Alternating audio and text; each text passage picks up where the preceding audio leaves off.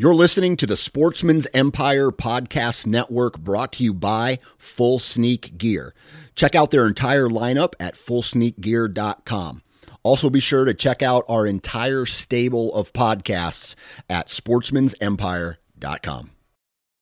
New from Moultrie Mobile, the Feed Hub offers first-of-its-kind cellular connection and control for nearly any spin cast feeder on the market. When used with the Moultrie Mobile app, you can monitor feed and battery levels, run feeders on demand, receive alerts when feeders are clogged, and remotely adjust feeding times. The Feed Hub is ideal for anyone who maintains feeders. Remove the guesswork and save time by planning feeder maintenance before you drive to your hunting property. For more information, visit MoultrieMobile.com. Before history is written, it's played. Before it's frozen in time, it's fought one shift at a time.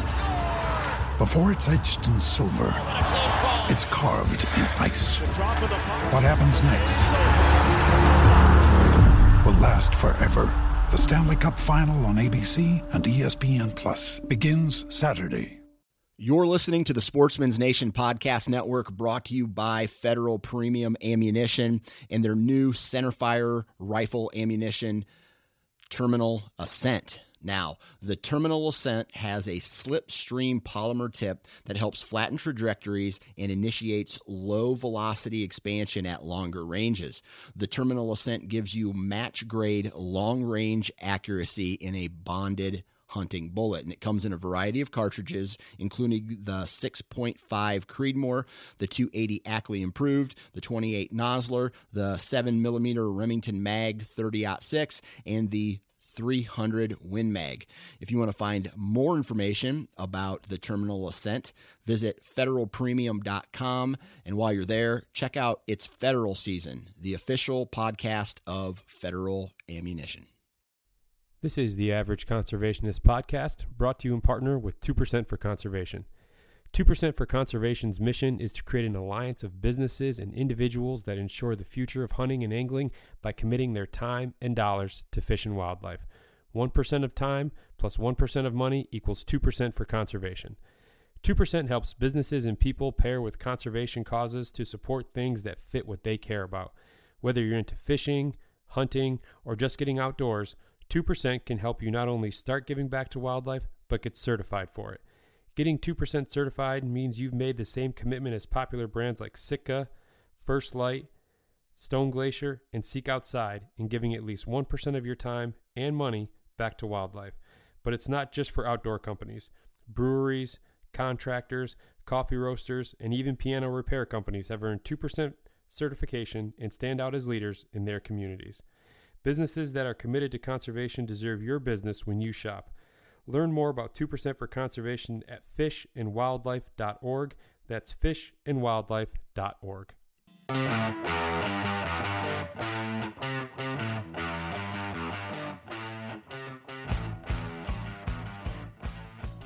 All right, welcome back to another episode of the Average Conservationist Podcast.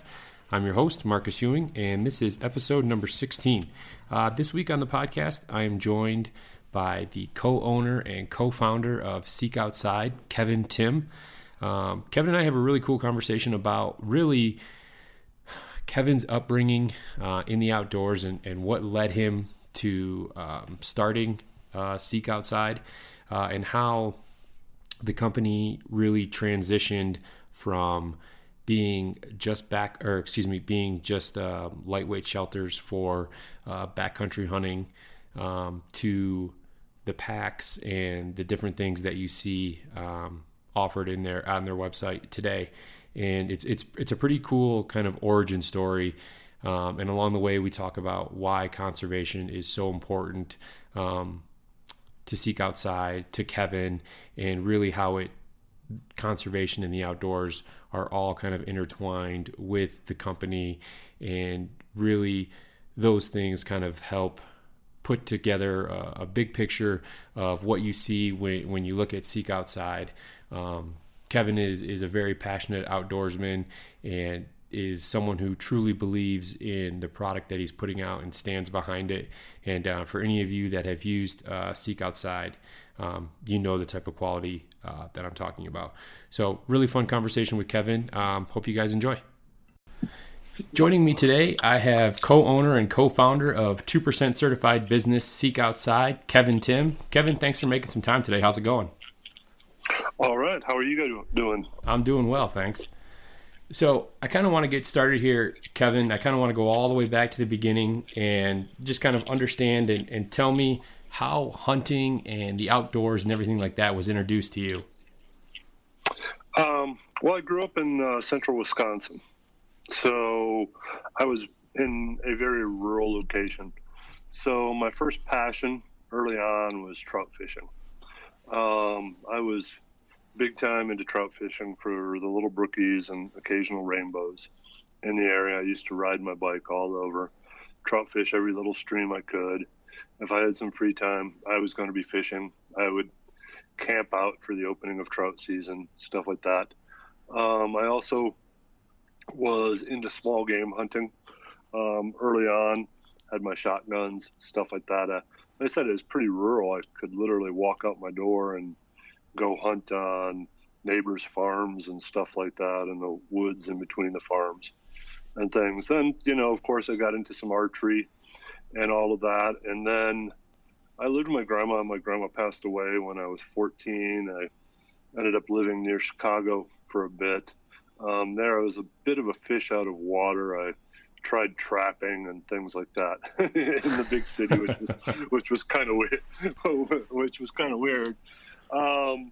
So that was really the impetus. I was very into outdoors. I spent most of my time as a child outside. I was very into camping. Spent most of my summer in a tent. Sometimes I was making trouble in the tent. Sometimes I wasn't. If the fish weren't biting, I usually was finding some hill or bluff or some geologic feature to go fart around on. And I mean, nothing like the mountains I live in now, but my aunt, she had a big rock outcropping by her place, and I always climbed it. First thing I did whenever we went there, right? And things like that, because you could see like 30 or 40 miles, which was amazing in that farmland. So, yeah. So that's about it. Well, it's interesting you say that. So, I mean, obviously, originally from the Midwest here, and that's where, where I'm currently located. I'm here in Michigan. And you talked about how you were kind of immersed yourself in the outdoors from a very early age. And I was a lot of the same way. And then you said you found yourself in Chicago, or in the kind of Chicagoland area there in your early teens. And you said you felt like a fish out of water. Now, I had actually lived in Chicago for a year in my, mid-20s. And I felt the exact same way. My girlfriend, who's now my wife, she was going to graduate school out in Chicago. So I moved out there with her. And, it was cool for like a month, right? And then all of a sudden there was nothing that I could, all the stuff that I love to do, hunting, fishing. I love to ski during the winter. I mean, none of that stuff was really that accessible there in Chicago. So yeah, I totally understand what you mean by feeling like a fish out of water there. Yeah, it's a weird kind of transition zone. And I'm not trying to rag on Chicago. It has obviously Lake Michigan, but it's almost like it's too warm to have good snow, but not really near any prominent geology or wild areas or anything like that. Wisconsin felt much easier. Central Wisconsin, northern Wisconsin felt much easier to find a lake, be more wild, camp, things like that. And then there was also, there was real winters there.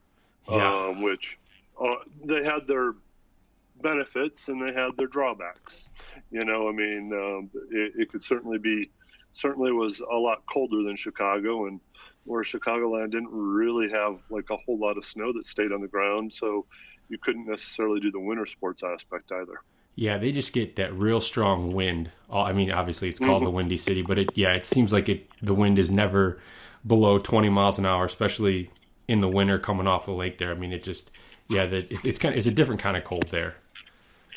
Yeah, but everyone loves a cold wind. Yeah.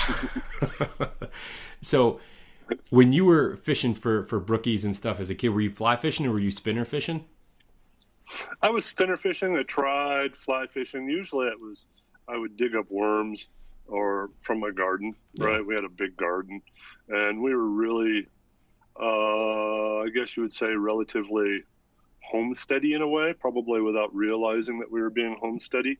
Of course, it was a different time, but we had a big garden. We grew most of our stuff.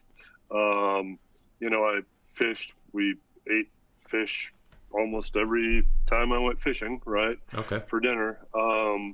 Likewise, I deer hunted as I got older, but I didn't have very long of actually doing that.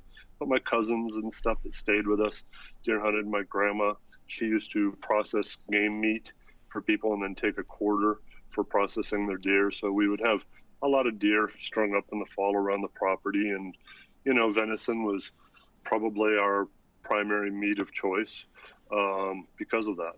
Okay. So now, at what point was it that you found yourself out in Colorado?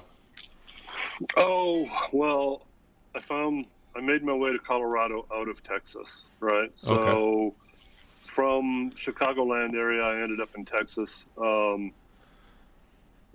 At that point, I was a late teenager, who really didn't have much relationship with his parents. And and my grandma, who had done most of the raising of me, she'd passed away. I lived with my cousins for a while, but they had some problems with alcoholism, which didn't work out right, and things like that. And I mean, people tried, but I ended up in Texas, and Texas became much more about, for lack of a better term, surviving than anything, right? I mean, Texas isn't known for its huge swaths of outdoors and stuff as well. And then at one point, I probably was in my mid-20s, and I got a job about 50 miles out of town, and it was doing metal work at this basically fabrication place on a hilltop in a very remote location. And I was there most of the time by myself, and I thought, this is kind of cool. I remember I used to like these things, I used to like being out in the country, and things like that, and being more in the land and out of the city. So, a few years went by. I met my wife. We moved to Austin, had a child. We had two in Austin.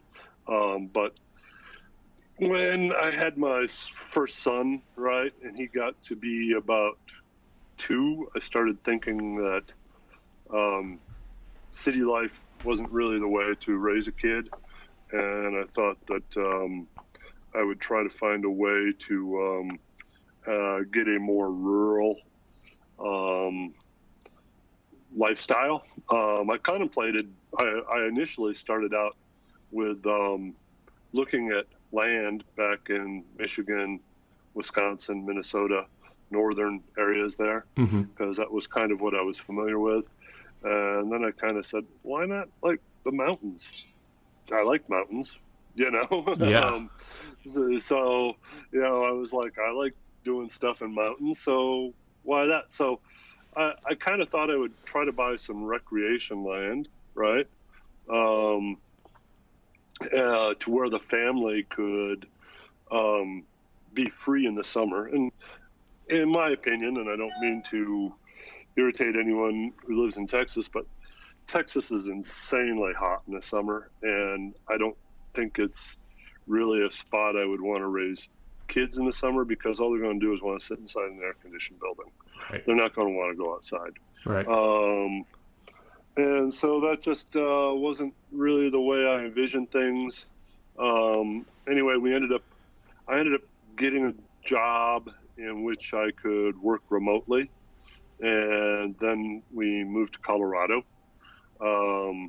And at the time, our kids were still very young.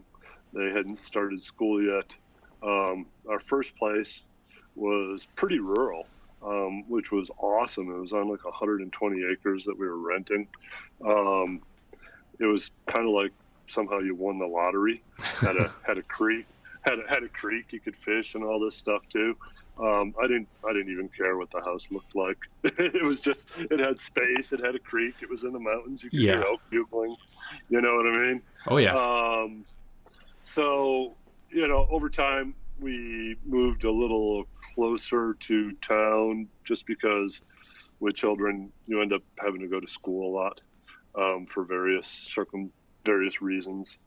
But we still live between a couple towns on the western slope of Colorado, basically in the mountains. I'm looking at mountains now. I can pull out my binoculars and spotting scope and see if I can see any animals. I'm not but 3-4 miles from wilderness. You're making me jealous here, Kevin. Yeah, so that wasn't my intention, but I mean, it's pretty cool, and it is definitely one of the best moves I ever made, right, with my family. So what year was that when you finally made the move to Colorado? I think it was 2005. Okay. And we had been coming out for a few years. And I don't want to say Colorado was necessarily the intended location. Frankly, at least this year, Colorado feels a little busy, even though we're on 6 hours from really any big city. But it was a location, when we were coming out west, you could basically get so far, and it was really like in Colorado. I mean, getting somewhere else was a 2-day drive. We could get here overnight. Right. So it was close enough. I have no regrets in it. We did look at some other places like Idaho and stuff, and my wife, before I took the job, my wife Angie, business partner as well, she took the kids in an old truck camper with this Ford diesel we had, which was a piece of junk, and she drove around the country and just kind of picked her spot, and I was supportive of this. Big mountains, elk, long ways away from any metro area. So that worked for me. Yeah, no, I mean, I think that a lot of people listening to this podcast and a lot of outdoorsmen and outdoorswomen in general would probably feel the same way you do, is that those are some key factors when you're talking about where you want to, set up shop and where you want to live. Mm-hmm. Yeah, definitely. Now, Seek Outside, the company that you co-founded with your wife, you started that in 2009, correct? Yeah, 2009, 2010, somewhere right up around in there. Obviously when I moved back here, or when I moved to Colorado, I decided to get into hunting, right? To get back to hunting. It was definitely a big learning curve from the hunting that I had done, in Wisconsin. The fishing wasn't that big of a jump. A trout's kind of a trout. I can still catch rookies, right? And stuff like that. But the hunting was a big jump. And so I had been into doing that. And then I was also into lightweight backpacking and stuff like that. And I started thinking, you need some different gear for these shoulder seasons, right? Like October, November, stuff like that. I quickly realized that while at the time I was super fit. I was running ultras and stuff like that at that time, and it wasn't a big deal for me to put on 15, 20, 25 miles in a day, just peak bagging or hiking in the mountains. I realized that in the hunting thing that you really would spend a lot of energy if you were hiking in every day. That wasn't necessarily needed, that you would just, even come from my house, okay, and say I'm hunting across the street in the wilderness over there. It takes me, I'm really efficient at getting ready in the morning. I have 2 cups of coffee, slam them, and have a pre-made breakfast taco or something. It takes me 30 minutes to get out of the house at a minimum.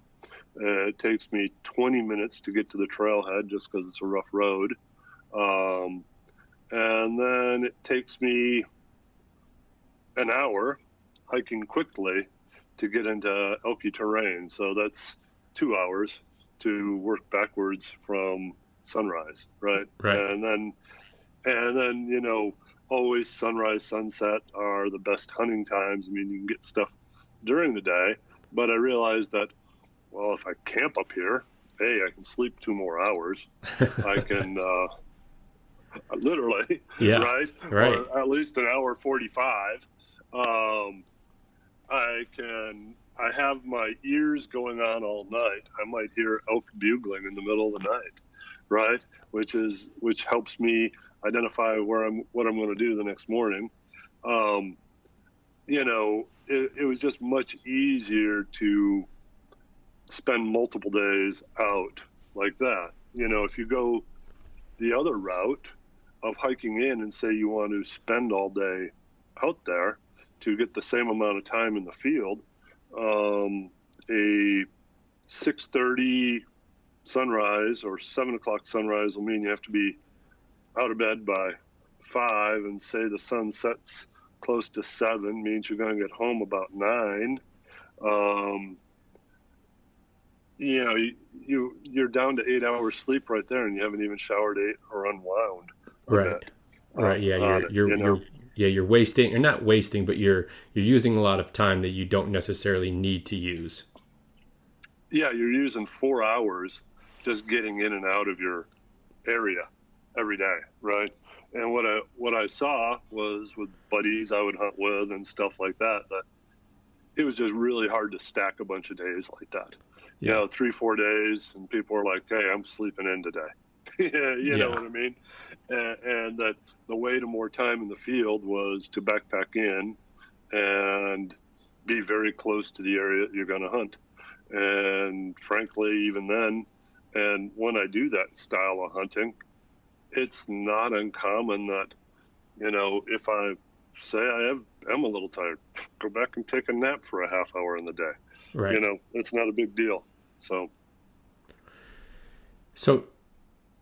that's kind of, it sounds like that was kind of the driving force behind the idea for Seek Outside. So what caused you, or what was the turning point when you said, okay, let's figure out how I can turn what seems to be a need in the out, in backpack hunting and shoulder hunting, like you said, shoulder season. What made you decide to take that step and say, okay, let's try and, make a shelter, make a tent that, that I can put on my back, that's lightweight, that I can take out into the mountains and essentially, afford myself those extra, couple hours of sleep in the morning and at night with the wind down time. What did that look like? Well, some of the impetus was I'd been trying to get my dad out elk hunting, right? Mm-hmm. And my dad, at the time, he was 65, 66, lifelong smoker. I'm not going to fool myself. He's not going to gain 2,000 feet of elevation in the morning to be up there at 6 a.m. Right. On a hike in. So I had been looking at ways that I could try to get him back in a way that was comfortable. Renting a hut, renting something like that. and none of them really seemed to be that feasible, right? Like you can make some things work, but not really. So I was just kind of thinking about it. I was snowshoeing. It was I think it was probably January or December. I was snowshoeing, post-holing in deep powder, just kind of thinking, letting things kind of churn. You know how sometimes problems churn and they just take a while to resolve themselves. Right. And I thought to myself, what you could need is some sort of teepee, right? Something that looks like a teepee that is made from like an ultralight nylon, like a parachute material that you could either build a fire in or something else, right? So I thought I had this epiphany, right? I come home, tell my wife, Angie, and she tells me it's the stupidest thing she's ever heard.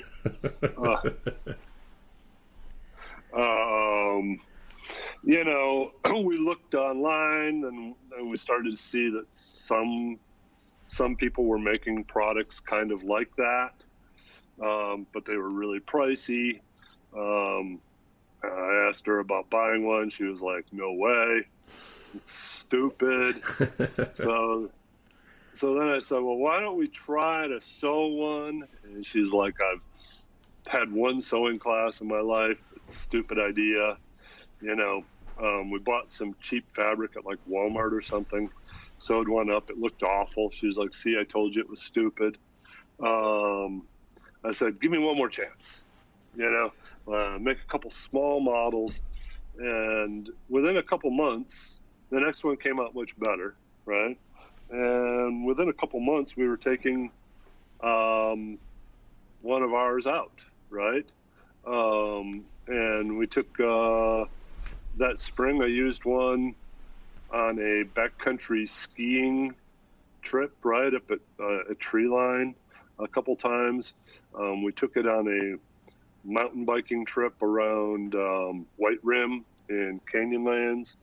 We got a lot of use from it, right, as a family. And we'd tried family backpacking before, and that was not a lightweight endeavor with two small children. You're carrying 50, 60 pounds in, right? And so we started making a few of our own tents, smaller one, a mid-sized one, a bigger one.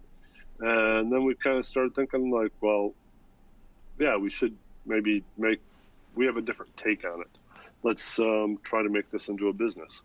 So that's kind of where we started really to try to make it into a business from that get-go. And I'm not gonna lie, at first it was kind of like, was this the right decision?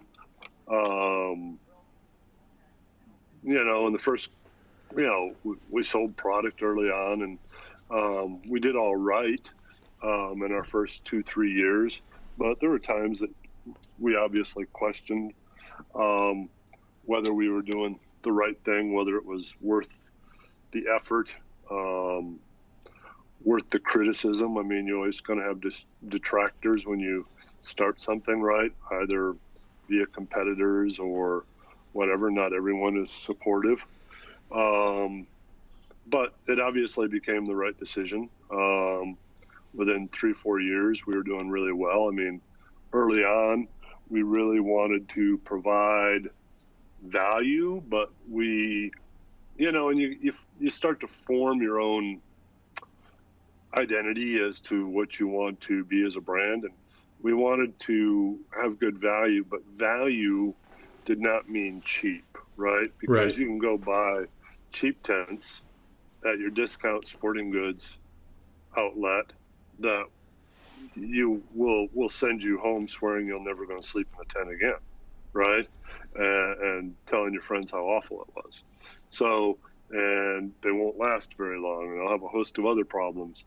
So we wanted to provide good value, but we didn't want to be cheap. And we felt good value was being able to be used long-term, having a long life cycle for the product, and performing in a lot of different environments well. Now, so are you guys, or even in the first, 3 to 4 years, like you said, when things kind of started to take off there, were you guys doing all of the sewing yourself? Was it still just you and Angie that were making all of these tents? No. When we started, Angie sewed primarily. I figured out more of like the cuts and stuff like that. She did the sewing. We hired a local lady to help us sew as well. She was a better seamstress than Angie.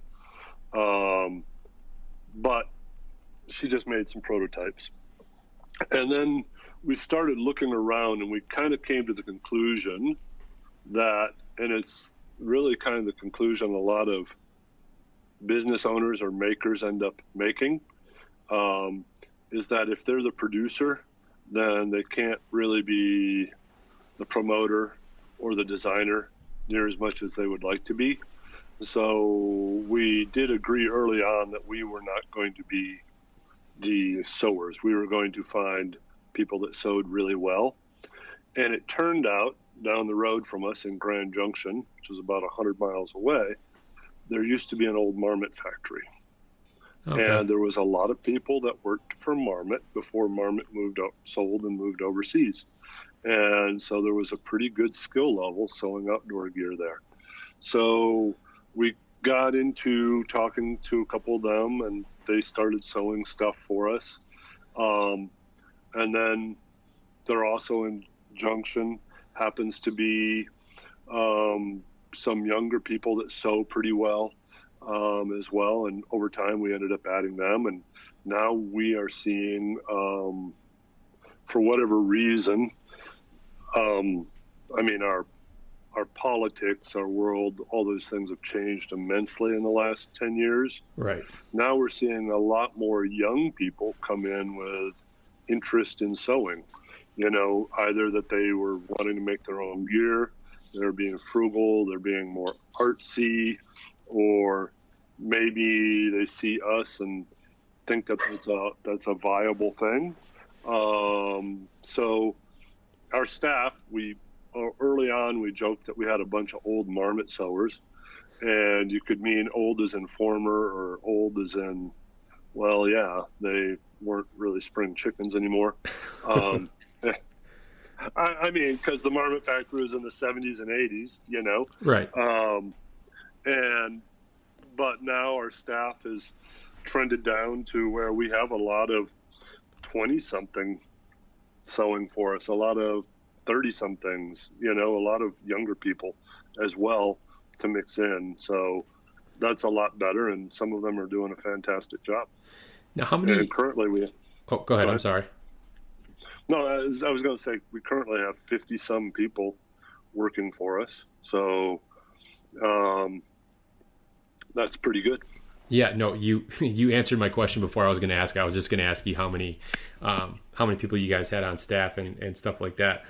So you started off with tents, and at what point did you decide to start making backpacks as well? Because, on your website, you guys offer, a wide variety of packs, whether it's, something to get you out for, 5 to 7 days, or something that's just for, more of a day trip.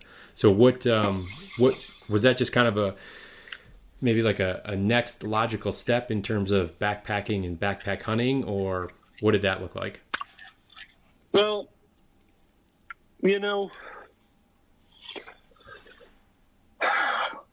you walk around in the woods enough, you start seeing where people are struggling, right? You see people like fighting their pack, things like that. I was into more lightweight and ultralight backpacking. I didn't really have a hunting pack that I loved. I bought one of what would be considered one of the more top tier brands or whatever. I hauled out a bear with it. It beat me up pretty bad. And I started having ideas myself, which was kind of problem. Sometimes I have ideas, right? And I have a hard time turning off that part of my brain. It's just a natural curiosity, right? On concepts and things. I started having ideas and wondering if there wasn't a better way.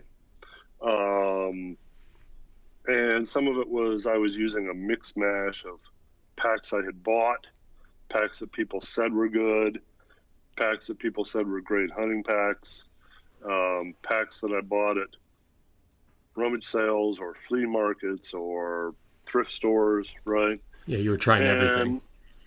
Yeah, and there was some things that I was like, this concept at this thrift store, I actually really, I bought this pack at a thrift store for $5. The frame was bent.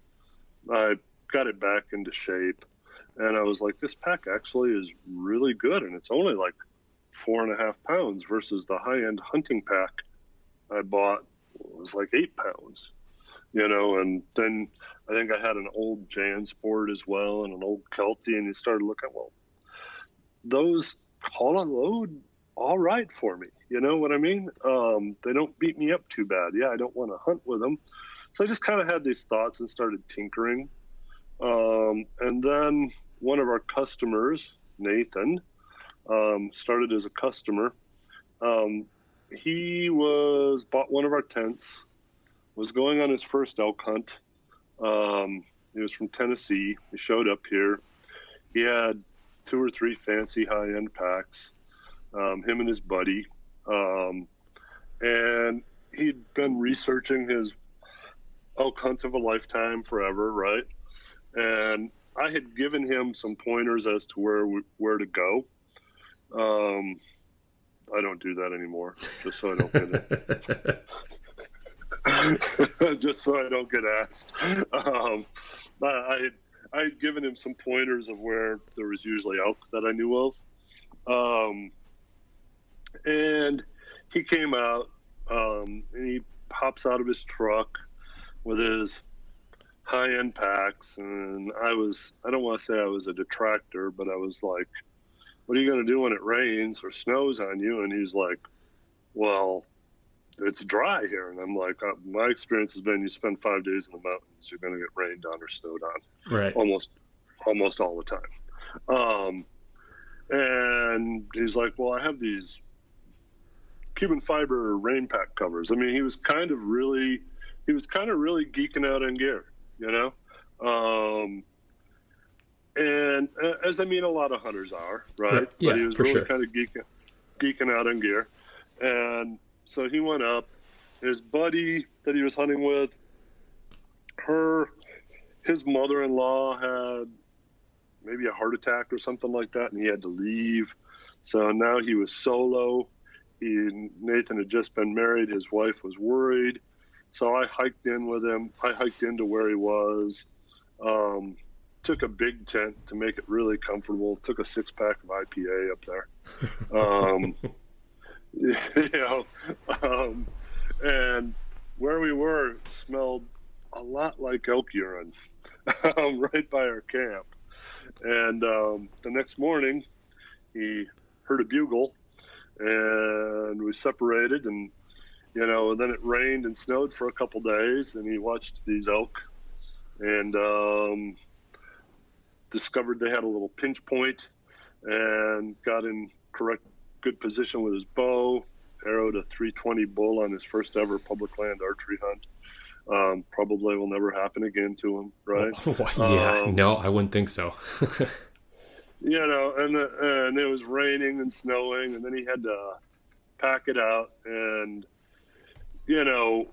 I went up and helped with my friend, my son Owen, and my friend 1F, Jeff, and helped him pack out. And he was miserable. He was beat up. His pack was beating him up. It wouldn't stay on his hips. He was pretty bruised up. And so he was very much into, I have to find a better pack. He went back to Tennessee. He started buying all these packs on Craigslist and just trying packs and loading them up and taking walks with 100 pounds and stuff like that.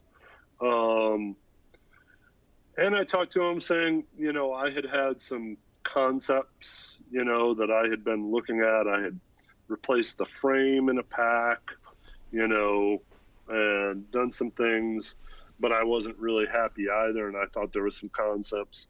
And finally we decided to really kind of Fro said, he asked me like, hey, do you think you could make this into a carbon fiber frame? And I would chase things down and find out, well, it's going to cost $6,000 to mold up that frame. So you're going to have a really expensive backpack for yourself.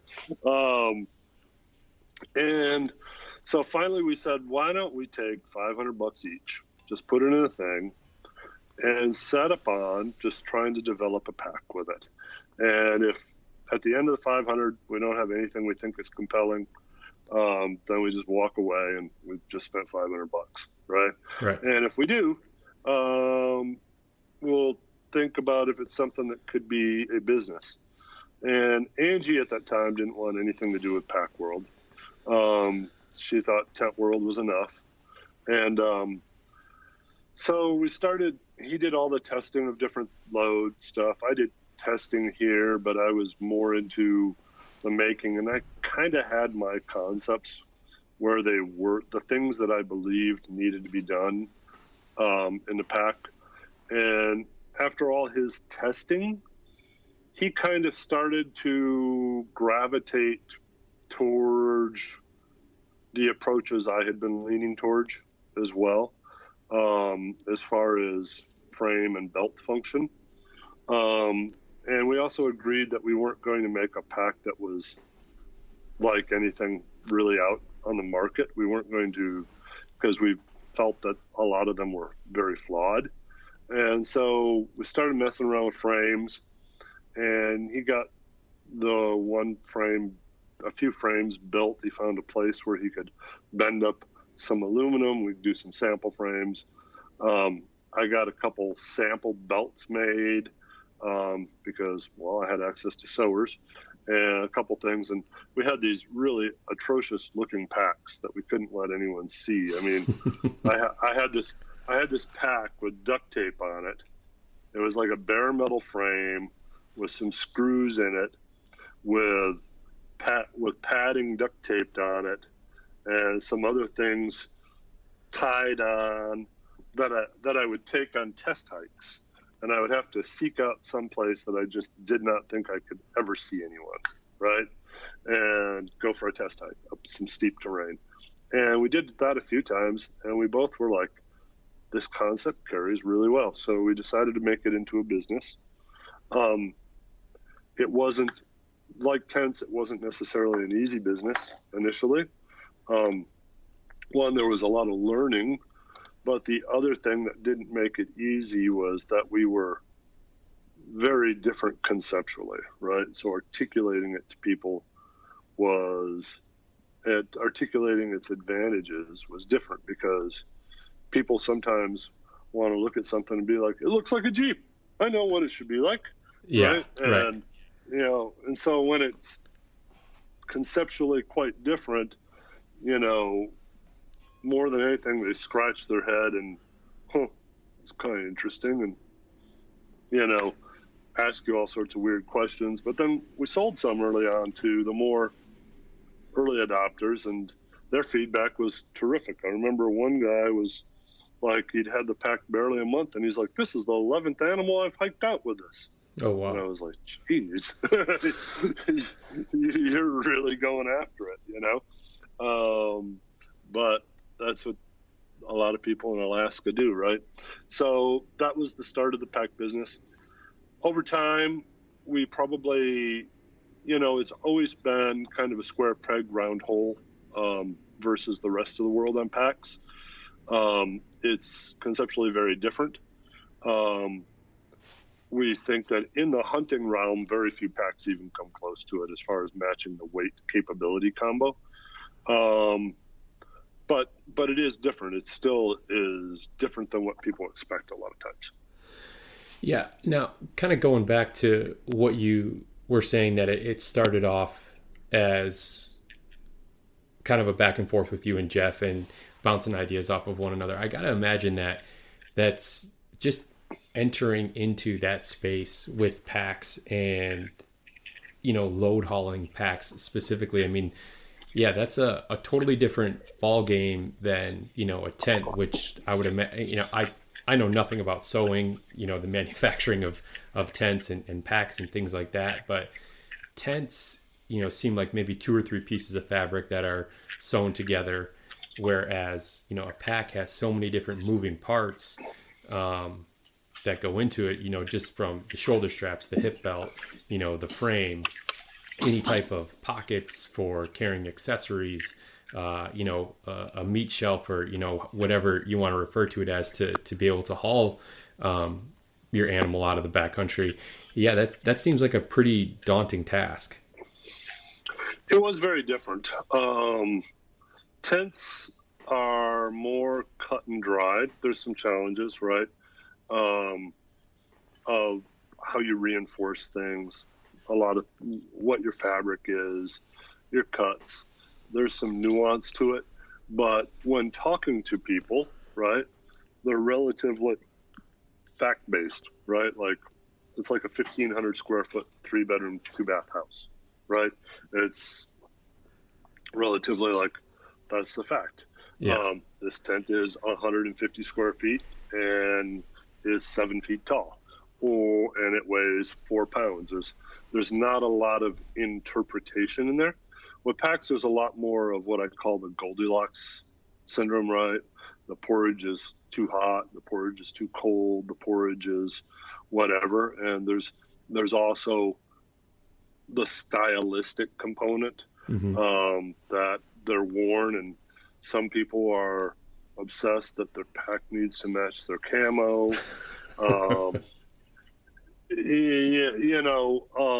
And we don't go there. I mean, if you need your pack to match your camo, move to somewhere else, right? Yeah.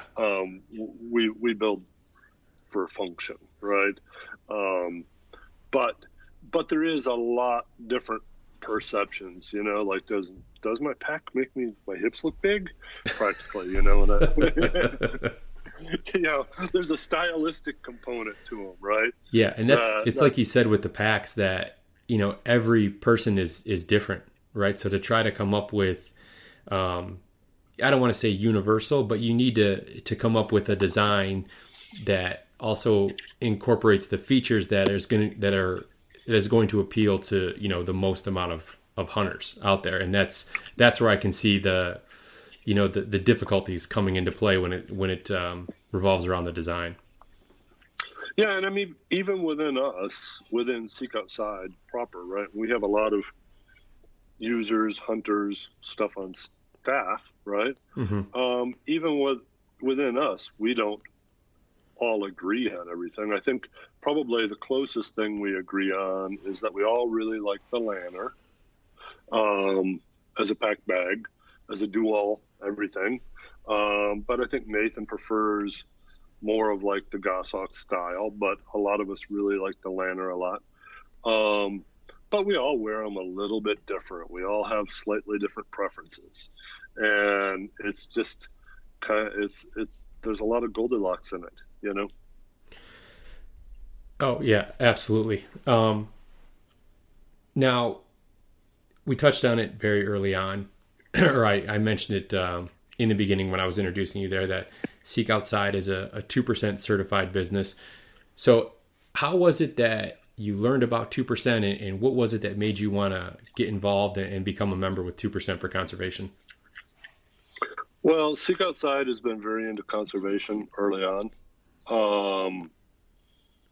We've also been very into doing business our way, the way that we feel is the most responsible, and supporting what we feel. And I'm not trying to get political in it at all, right? But we've been very big into conservation since the get-go. We were at the first BHA Rondi, things like that, because we make part of it outside of our passion for the backcountry is also that we make gear for dispersed public lands activities more than anything. Hunting, backpacking, whatever. We're not making stuff for the KOA. I mean, maybe you'll see one of our tents in the KOA at some point. I never have. I've seen our tents randomly in the mountains in use when, just walked upon some place and be like, oh, that's my tent. Kind of cool. Yeah, that's got to be a cool feeling. Yeah. But I've never seen them at the KOA or at those kind of things. Not to say they can't be used there, but that isn't our focus at all. Right. And so public lands and conservation has always been very important to us. And we've always felt that businesses need to lead in that response to it. And unfortunately, there probably is a lot more politics to it than anyone wants to admit as well, right? But I know in having talked with people in the past that are involved in, say, TRCP or conservation causes or the Wilderness Society or similar, they really like when businesses get on board with conservation initiatives because it's a much easier story to tell to the representatives and senators and things like that, right? So it helps reinforce that not just that public lands are some big albatross hanging around the government's neck. No, that people are out there using them, that businesses are making money, that people are being employed by it. And so 2%, I was actually in Escalante, Utah. I was either just getting done with a trip or just getting ready to go on a trip. And I saw Josh Kuntz, who used to work for BHA, had shared something about 2%. So I maybe texted someone. It was Jeff Spazito. We chatted on the phone in like the one place in Escalante I could get service. And I was like, awesome.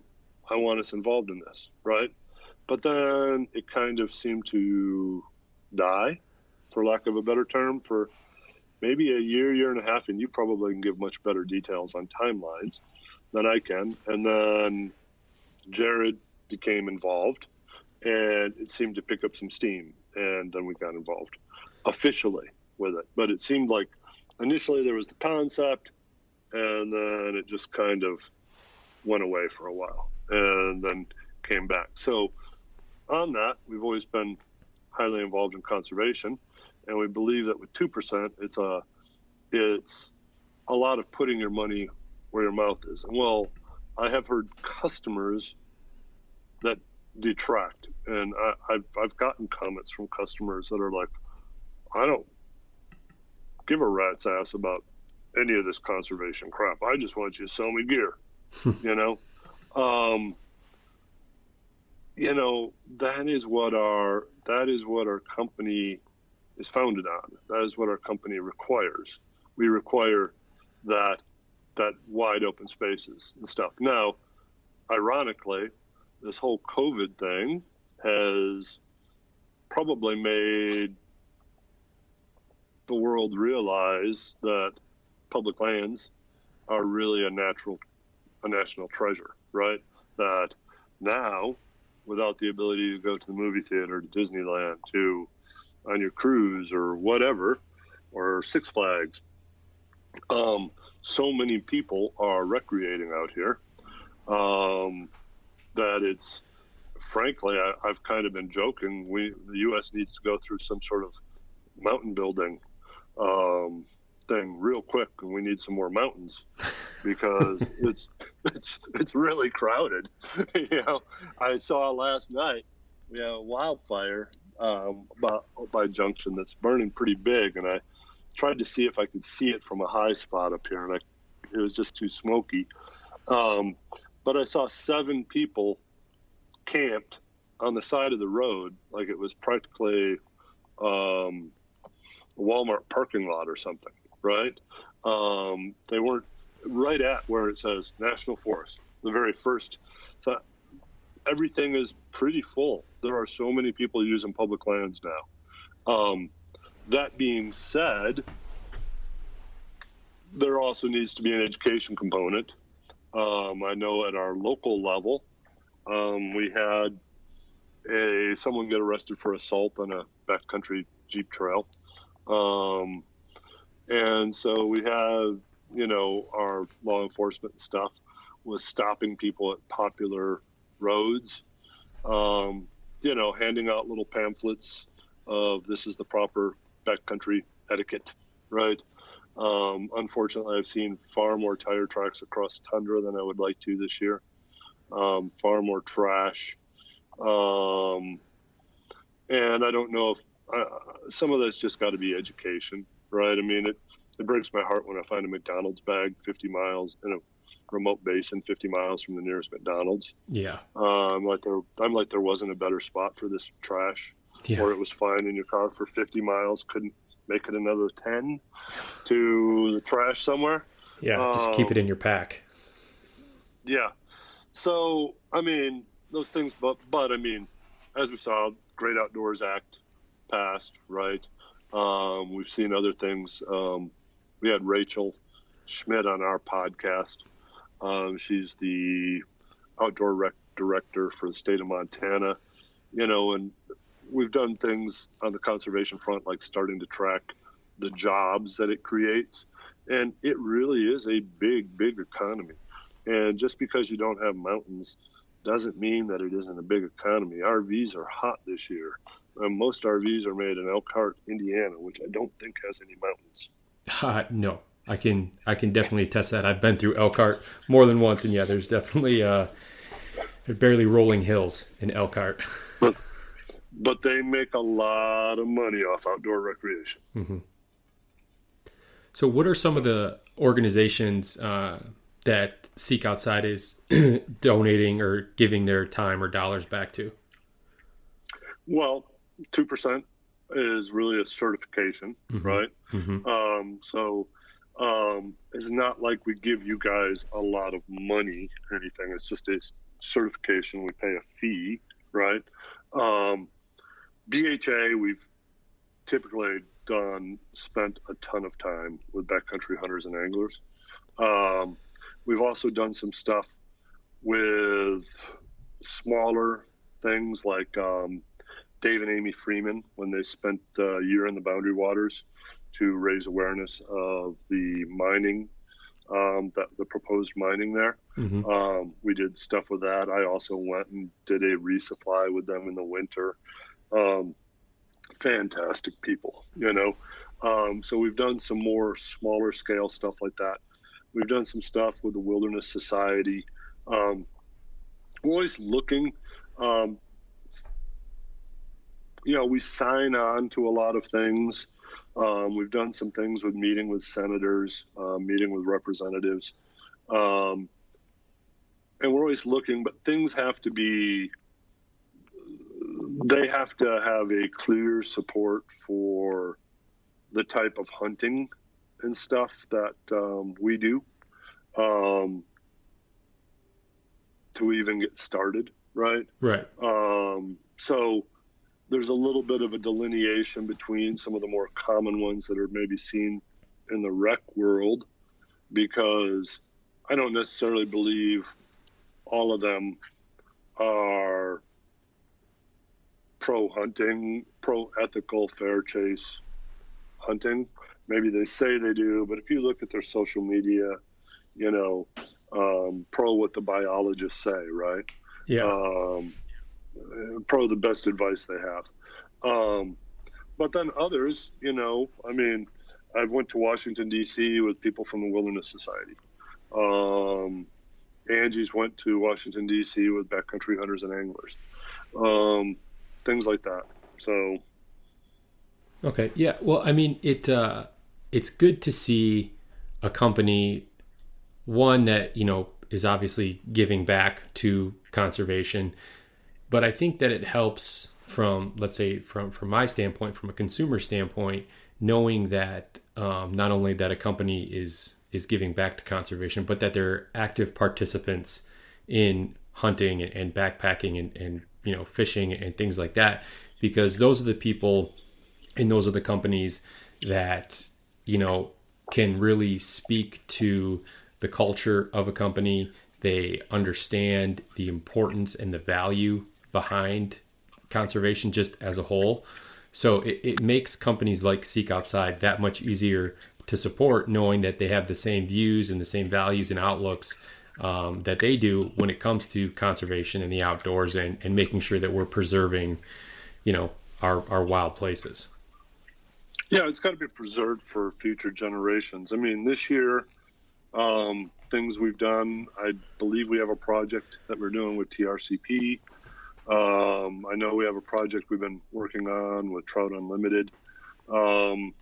So we just spend a lot of time, and when things align, when the organization aligns with our values towards the outdoors, and towards conservation and towards, preserving it for future generations, then good things happen. Yeah, absolutely. And that's what's most important is making sure that, our kids and our grandkids and, so on down the line have the same opportunities to, enjoy the things that we do right now. Yep, certainly is. No. Well, Kevin, I really appreciate the time for you that you took to hop on the podcast today. I know you're out there in Colorado and you're, in the start of your hunting season and looking out the window at the mountains. You got to be chomping at the bit a little bit. So I appreciate you making some time this morning. No worries. Thank you for having me on. Yeah, absolutely. I wish you, nothing but luck here this fall. And real quick, where can people check out your tents and your stoves and your backpacks and all that stuff? Well, we sell almost everything online through our website, seekoutside.com. There are a couple of retailers, but they're in more remote areas. There's a retailer on Kodiak Island. There's a retailer in Soldotna. There's Go Hunt is a retailer. There's a place in Sweden, I think, that's a retailer, and there's a place in Japan that does really well. But the bulk of our stuff is direct online, and I think there's a place in the Boundary Waters as well, not in the Ely side, but at the other, what's that other town? Grand Marais or something like that. Okay. Yeah, but there's a few small specialty places and destinations, but for the most part, go to seekoutside.com. Go to our YouTube channel. You can find our Facebook, our Instagram, all of that from there. Okay. Well, it was a pleasure talking to you, Kevin, and hopefully we talk again soon. Sounds great. Thank you. Thanks a lot. Bye. All right. Well, a big thank you to Kevin for hopping on the podcast today and telling us more about Seek Outside. I'd also like to thank our partners over at Stone Glacier. Be sure and check them out at stoneglacier.com. I'd also like to thank our partners, 2% for Conservation. And if you're interested in learning more about 2% for Conservation, you can visit their website, fishandwildlife.org. And there you can see all the certified brands that have committed to conservation that you should support when you're shopping for your gear or your coffee, your books, real estate, whatever it may be. Be sure to check out 2%'s website. I also encourage you guys to give 2% a follow on social media, where they post only positive conservation-driven content. So again, if you'd like to learn more about 2% for Conservation, you can look for them online on their social medias or at fishandwildlife.org. Thanks for tuning in today, guys. Hope you enjoyed this week's episode. Stay safe out there, and remember that conservation starts with you.